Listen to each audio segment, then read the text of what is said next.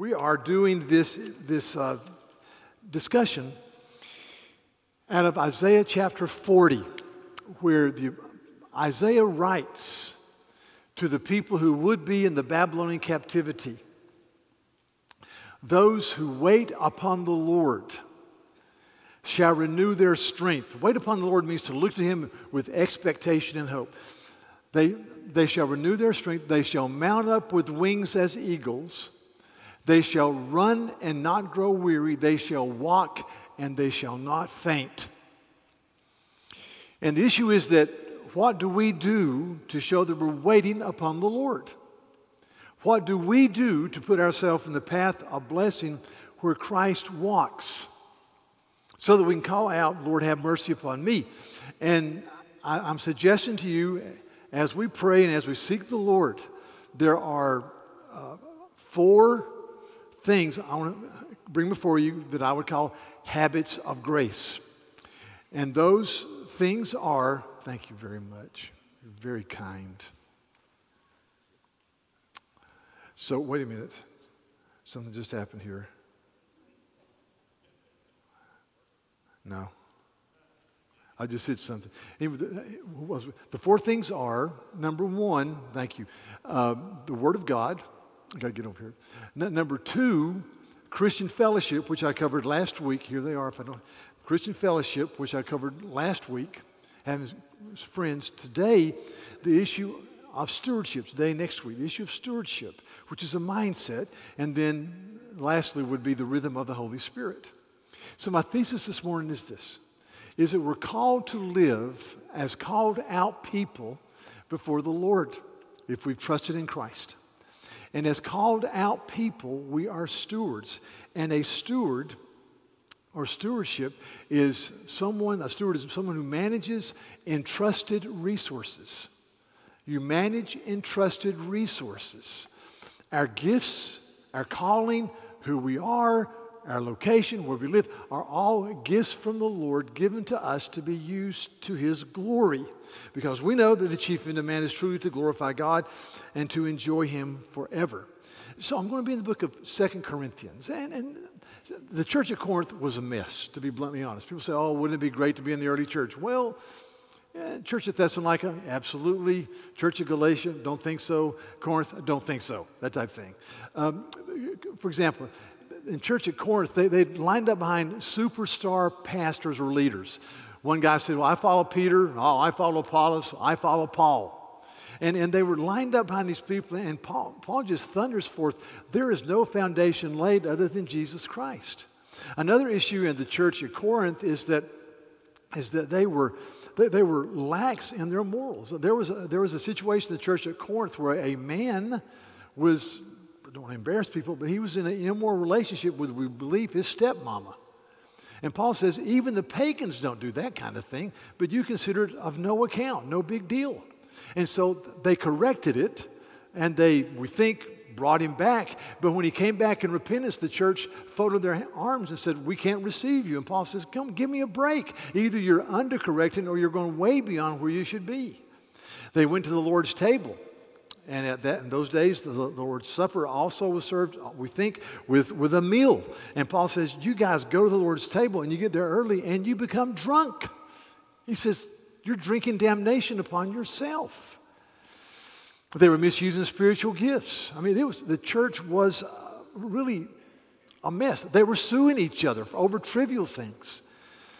And Paul writes these letters to correct them and to encourage them to walk in the way of Christ. And so we come to this passage in 2 Corinthians. And in 2 Corinthians, Paul hammers out some truths that teach them to live for the Lord. He says, for example, remember the Old Testament, there was a glory with the Old Testament covenant. There was a glory in that, but they were anticipating the coming of Christ.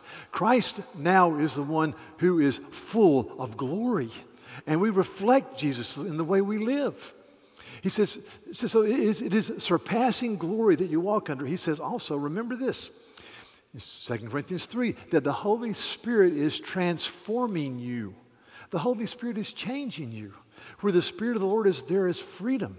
And we who with unveiled faces all reflect the Lord's glory, we're being changed.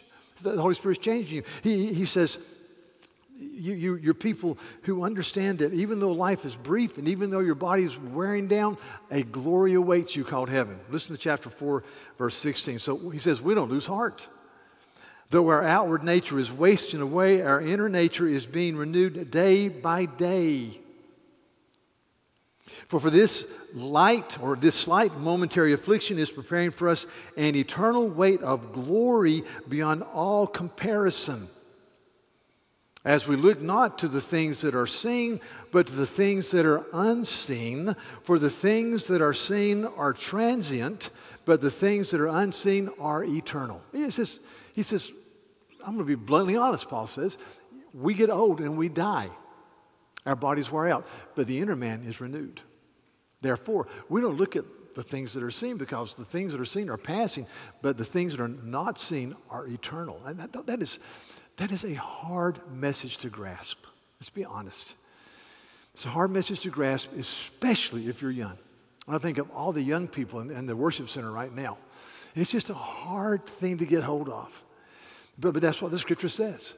And Paul says, and as you think about that, and as you realize the eternity that awaits, remember the hope of heaven, chapter 5, verse 6. He talks about the glory that awaits. He says, we're always of good courage. We know that while we are at home in the body, we are away from the Lord, for we walk by faith and not by sight. Therefore, we are of good courage, and we would rather be away from the body here and to be with the Lord in heaven. So whether we're at home or away, we make it our aim to please Him. And then he says this. 4, we must all appear before the judgment seat of Christ, so that each one may receive what is due for what has been done in the body, whether good or whether evil. I'll say it again, but let me say it now. Please don't understand. If you have trusted in the work of Christ on the cross for your sin as your substitute, he says in verse 21, the same chapter, he says, for our sake he made Christ to be sin who knew no sin, so that in him we might become the righteousness of God. If you have trusted in Christ, I trusted in Christ when I was 19 years old. I believe Jesus died on the cross for my sin in my place. If you've trusted in Christ, you will never, ever, ever, ever, ever, ever, ever, ever, ever, ever be judged for your sin. It's done. It's accomplished. But, child of God, and I'm preaching to children of God this morning, people who trust in Jesus, you will give an account for faithful living before the Lord.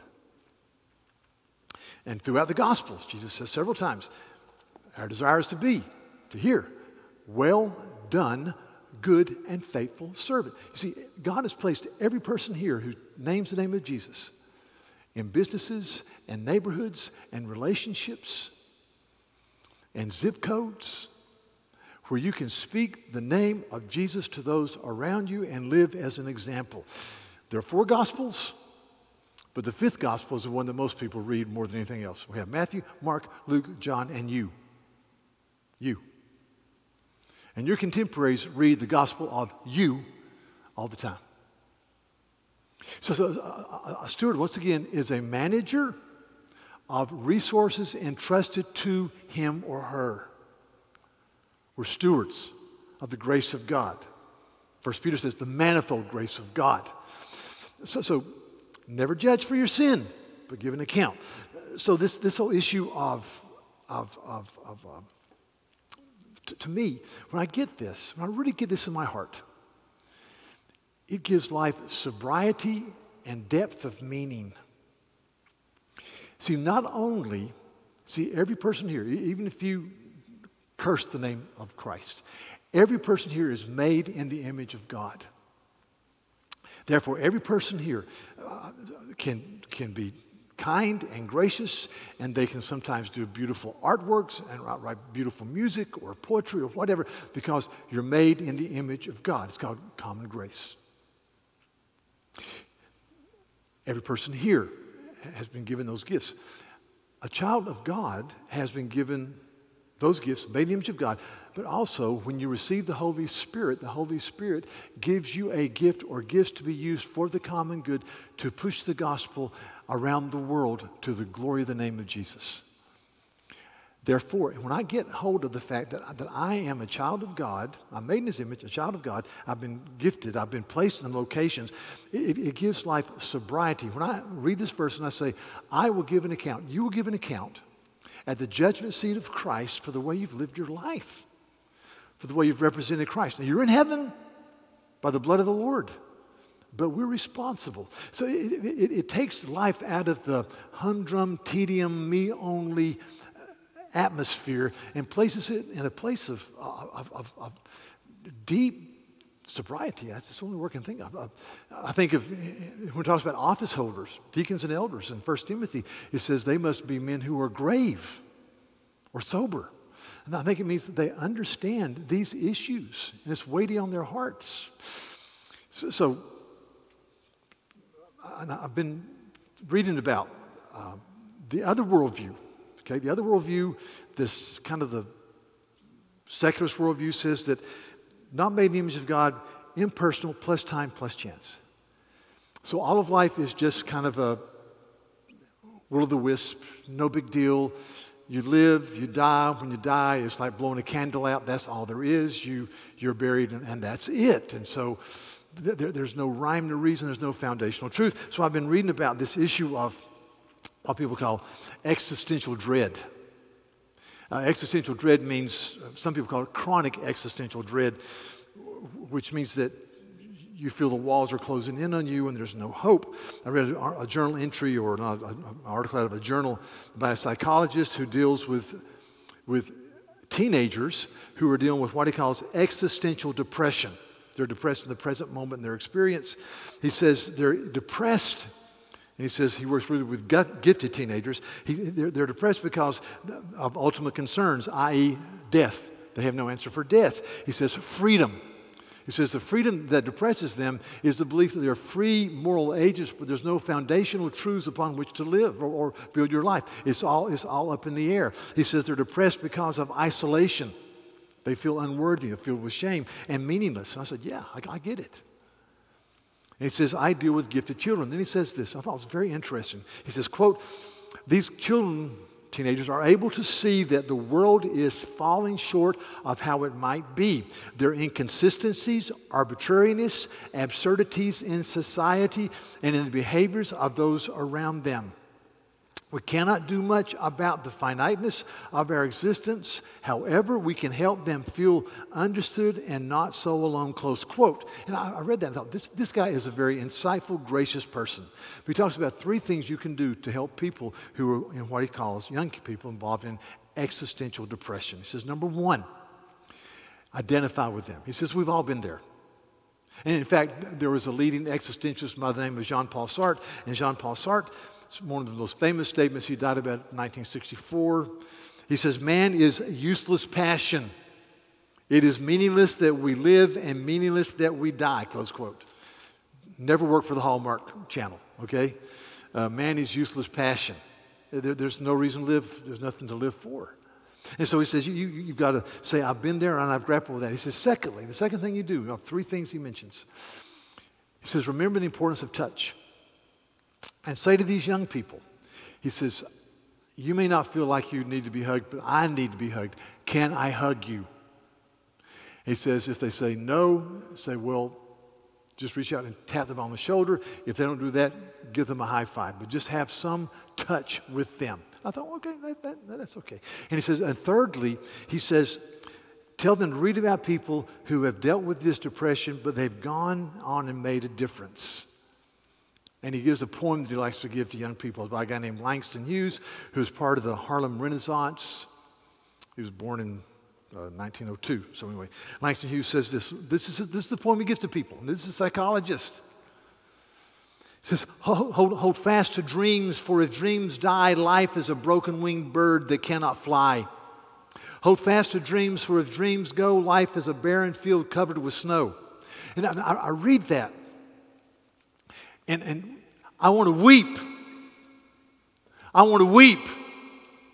You're a parent, you have a child that maybe you've talked about depression or suicide or whatever, and you take them to a very well-meaning, gracious man. And his 3 points of entry in their life is, well, been there, done that. Can I have a hug? Read this poem. And I think we have the gospel of Jesus that says you are significant because you're made in the image of God and because God has saved you for His purposes and you're to be a steward of what God has given you. You have dignity. And to me, it just fills life with dignity. Listen, you're a steward. You're saved by the blood of Christ. And He's called you to manage resources that He's given to you. So just some quick points. Number one, I'll say it again. You're never judged for your sin. Thank God. But you will give an account for being a faithful steward of the grace of Christ. Again, God made Him who knew no sin to be sin for us, so that in Him we might become the righteousness of God. We would never say this out loud, but I think we live in a culture of self-congratulatory meism. I've done this, I've done this, I've done this. And I think that's deadly. I think it's deadly. We are the beneficiaries of grace. So let me give you a brief historical lesson. John Quincy Adams, 6th president of the United States. His dad was the 2nd president, John Adams. His mama was Abigail Adams, who was probably the best Adams of them all. She was incredible. John Quincy Adams, I'll give you just a real brief background. Age 11, his dad goes to Europe, represented the colonial cause, and he goes to the Netherlands and France, and he tries to get aids from those governments to help fight off the British and to get independence. And while he's there, John Quincy Adams, at age 11, is put into schools, and he learns to speak French fluently. He learns Greek and he learns Latin. He's a very bright young man. He goes to some of the best schools in France and the Netherlands. When he's a few years later, the major diplomat in St. Petersburg in the court of the Tsar of Russia needed a secretary, and John Adams says, my son writes and speaks French fluently. That's the official language of the Tsarist court. Why don't you let him be your secretary? So he goes to St. Petersburg for 2 years as the secretary of the major diplomat and sees the Tsarist court. It's just amazing. He comes back to England. He's in England right after the war is fought or settled at Yorktown as his dad is writing the peace agreement, and he's there in the court of King George III, and he sees all this stuff. He comes back and he enters Harvard, and after doing all this stuff at the age of 16. I didn't do any of that. Maybe you did, but I didn't. He goes to Harvard, and he graduates number 2 in his class. I don't know who beat him out. I'd hate to meet that person.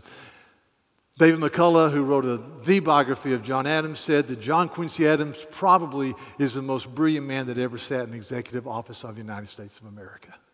Well, he's at Harvard. He's done everything. Abigail Adams is away from her son, but she's a take no prisoners mama. And her sister writes her letter, and she says, it's good to have John Quincy back, but quite frankly, he's an arrogant twit. He's driving us all crazy because he's had all this experience and so forth and so on. And she writes a letter, and I just put part of the letter in here because I just think, thanks be to God for mamas who tell truth to adult boys. She says this, I'm just read. She says, I want you to reflect that you have had greater opportunities of seeing the world and obtaining knowledge of mankind than any of your contemporaries. That you have never wanted a book, but it has been supplied to you. That your whole time has been spent in the company of men of literature and science. Then she says this is a great line. How unpardonable it would be. How unpardonable would it have been in you to have turned out a blockhead? That's not a positive term. I read that and I thought, God forgive us for strutting. I thought about people in our church who are gifted in the area of finance and making money. I'm amazed. I have no idea about entrepreneurial skills, but there are people here who know how to put things and strategically think and market and do this and do that, and they make money. And I'm so glad for them. It's a gift. But I would ask you to go to Venezuela or Afghanistan and do the same thing with your business portfolio. Wouldn't work. I think of board-certified physicians in our church who do a great work and who labor hard and who are esteemed as they should be. And I think, thanks be to God for these people. Thanks be to God for their work. And then I think, well, but maybe if they went to Afghanistan or North Korea or Libya, not the same thing. I think of pastors who have the privileges of preaching and working in a church where there's religious liberties and working with the staff and elders that are just, I think, very committed and gracious. And I thought about our dear brothers and sisters in mainland China, who today you're told when to preach, what to preach, and what to say. And if you don't do that, you may go to prison. So we strut and say, well, man, we're so gifted, or we're so brave, or we're so, yeah. And God has blessed us. There is a talk show host that some of you have listened to through the years, and I don't listen to him that much, but he has a byline that says, talent on loan from God. And he says it in a haughty fashion. But let me tell you something. Theologically, that is absolutely correct. Our talent is a gift from God. Our location, our bank accounts, our marriages, our homes. We are stewards of the grace of God. The second thing I would say in this passage is just this. Do not silence the groaning process. And by that I mean that Paul says twice in this passage, he says in verse 2, for in this tent we groan, in this body we groan. We just groan. Groaning means that sometimes you say, my body is falling apart and it hurts. I want a resurrection body. Sometimes the groaning is the besetting issue of a certain sin has once again bit me. God, release me. But we groan. He says, we groan, longing to put on our heavenly dwelling. Verse 4, for while we are still in this tent, the tent of this body, we groan, being burdened, not that we would be unclothed, but that we would be further clothed with a basically imperishable body. And I would say, church, do not leave off the groaning process. The problem with us today is that because of comfort and because of the explosion of trivial information, it is easy to negate through medication or whatever the groaning process that happens when your body is hurting, or negate the groaning process of the besetting issues of sin with massive entertainment. There's a book written in 1985. I read it 2 times, by a guy named Neil Postman, professor of communications at New York University, entitled Amusing Ourselves to Death, 1985. And he says because of the evening news, he called them talking hairdos, not heads, talking hairdos, we're not dealing with any substantive issue, he says, on the evening news. It's just boom, boom, boom, boom, boom. He says, and because of the TVs in every home, we go from channel to channel to channel, entertainment to entertainment, and we have no time to really think. And this is 1985. Those are the dark ages when it comes to media. I mean, CBS, ABC, NBC, boom. That's it. What would he say today? He says, we are amusing ourselves to death. I heard a lectureship recently about a man who's, he gave the example, he says, John D. Rockefeller. By the way, John D. Rockefeller, I think he died in 1938. He was the first billionaire in America, maybe in today's money, the most wealthy man in the history of the world. He cornered the oil market in America and Europe, John D. Rockefeller. What you don't know about John D. Rockefeller is he gave hundreds of millions of dollars to gospel causes. He taught the same men's Bible study for 38 years in the same church every Sunday in a Baptist church in New York. Amazing, amazing person. Anyway, the man was talking about, he said, John D. Rockefeller was the first true billionaire in America. He said, I'm going to ask you a question at the end of this illustration. I'm going to ask you who would want to change places with John D. Rockefeller in 2016. That's when the lecture was, as compared to 1910, 1912. He said, for example, he said, John D. Rockefeller, in his day, even with his billions of dollars in today's money, if you're sick, there's no antibiotics. You just tough it out. He said hygiene was basically minimal. Very, very, very, very, very few homes in 1910 had indoor plumbing. He said, no AC or heat to speak of. He said, if it's hot in the summer, you're just hot. If it's cold in the winter, you're just kind of cold all the time. He said, food was there, but it was all seasonal. Just an aside, I remember my grandmama looking at me when I was 13 or 14, and she said, I can't believe we can eat strawberries 3 months out of the year now. Because in her day, you had strawberries 8 weeks out of the year. It was a seasonal fruit. Now we have berries and fruit anytime, at any place.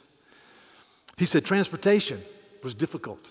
Travel was hard. In fact, in 1900, I read this the other day, in 1900, the average person didn't travel more than 11 miles from their front door. Think about that.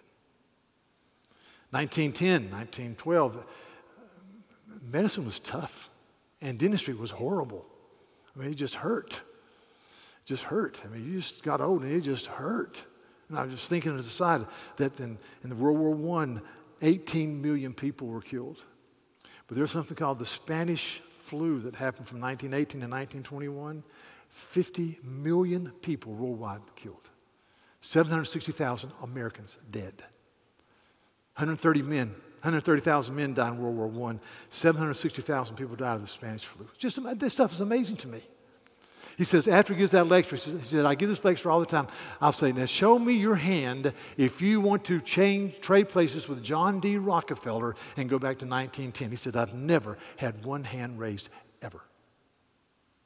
We're blessed with conveniences. But what I'm saying is conveniences can deaden the voice of groaning. So I say groan. This week, we had the 75th anniversary of Auschwitz, the liberation of Auschwitz, the death camp by Soviet troops. This man was a little boy 75 years ago. Auschwitz, 1.1 million people killed. 1 million of them Jews.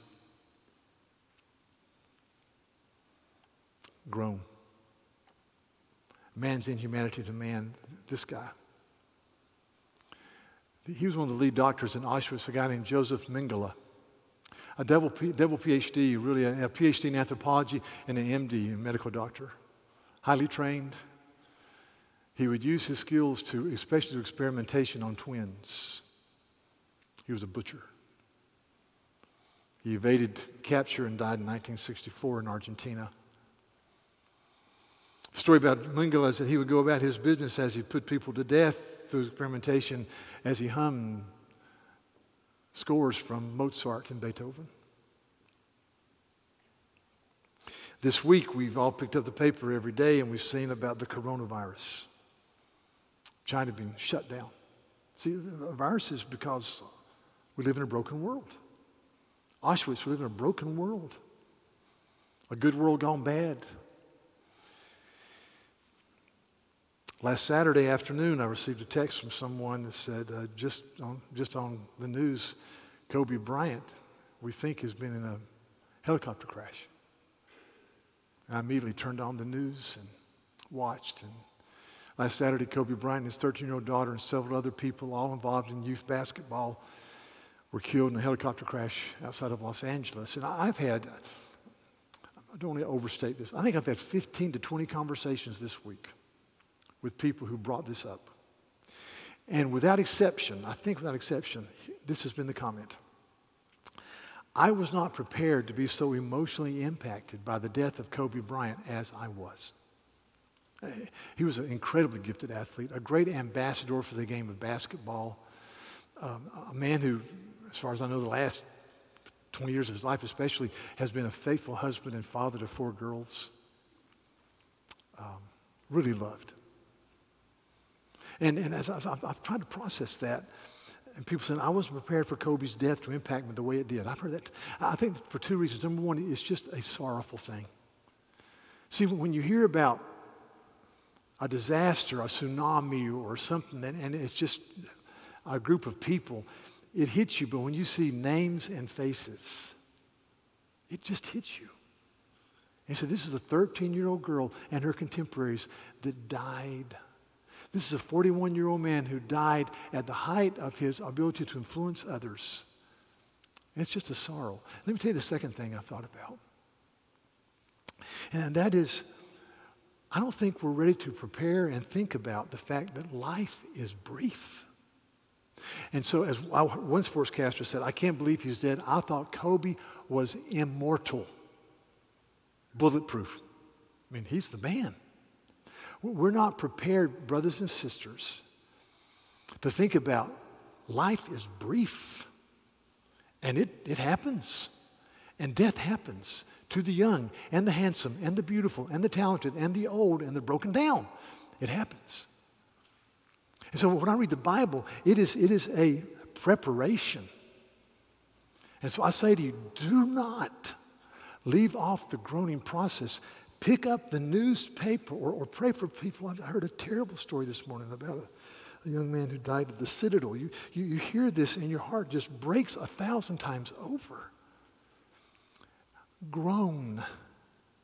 Don't turn on ESPN and try to block it out. Don't turn on Netflix and binge on some type of show. There's nothing wrong with watching TV, but I mean, don't deaden the voice of groaning, because this is what happens. When we understand that we're called to account and we see a broken world, it causes us to pant for heaven and to live for His glory. I believe that. I believe that. So thirdly, he says, be of good courage. Twice Paul says here, be of good courage in this passage. He says, verse 6, he says, therefore, we are always of good courage. That means we live cheerfully. You think about it. Paul's just said, your body's breaking down, life is short. Then he says, but we live cheerfully. We live of good courage. For while we know we're at home, in the body we're away from the Lord. Therefore we walk by faith and not by sight. We know that a day is coming. It's called a glorious day when we go to heaven. We have good courage. Verse 8, yes, we are of good courage. We live with a cheerful countenance. We'd rather be away from the body, this broken body, and to be at home with the Lord. But we wait for that day. So if I live as a steward, there's a statement here from the larger catechism, question 90, what shall be done to the righteous at the day of judgment? Let me read the first three sentences. And they shall be received into heaven, where they shall be fully and forever freed from all sin. Praise God. You ever get tired of sin? You ever get tired of the same crummy attitudes at times? I do. Free from sin and misery, and they're filled with inconceivable joys. And they're made perfectly holy and happy in body and soul, resurrection bodies. In the company of the innumerable saints and holy angels, but especially in the immediate vision and fruition of God the Father and of the Lord Jesus Christ and of the Holy Spirit. Boom! So when I get hold of that, get hold of that. Yeah. So, stewards, managers of resources entrusted to them. We're all stewards. If you're married, your marriage is a stewardship. If you have kids, your kids' stewardship. Grandkids, your friendships are a stewardship. Your job, your location. See, the Lord in His tender mercies has placed us all as zip codes and street addresses and nations and college campuses and interest groups where we are called to represent Jesus to those around us. That's just who we are. This passage says we are ambassadors for Jesus Christ. Your job is your calling. Your neighborhood is your calling. There was an old hymn by a guy named Charles Wesley, and it was made famous by by painting. The painting became famous because it hung in the office of President George W. Bush. It was entitled, A Charge to Keep. It's based on a hymn by a man named Charles Wesley, who wrote a couple thousand hymns. But this is how it goes in part. He says, to serve the present age, my calling to fulfill, oh, may it all my powers engage to do my master's will. Arm me with jealous care as in thy sight to live, and oh, thy servant, Lord, prepare a strict account to give. That's good stuff. And oh, thy servant, Lord, prepare a strict account to give. Let's pray. Lord, we thank you that in trying to enthuse and straighten out some of the stuff at the church at Corinth, you gave us 1st and 2nd Corinthians through the Apostle Paul. And we thank you for the glory of the new covenant in Jesus and what he's done on the cross. We thank you that if we want to see the reality of God, we look in the face of Jesus. We thank you that the scripture says here that the outward man is perishing, but the inner man is being renewed, that the body is going to wear down, but the inner man is going to be renewed. Thank you that Paul calls these slight and momentary troubles compared to an eternal weight of glory. And I thank you that he says this. He says that we must all appear before the judgment seat of Christ. Lord, every one of us who name the name of Christ. Let us be faithful. Oh, let us be faithful. Thank you that you've placed us at key positions all over this city, in some places all over the world, to just speak the name of Christ, to live for him. I pray the gospel would be read as we walk in the light of who Jesus is. Lord, make us faithful. Oh, God, energize us afresh. In Jesus' name, amen.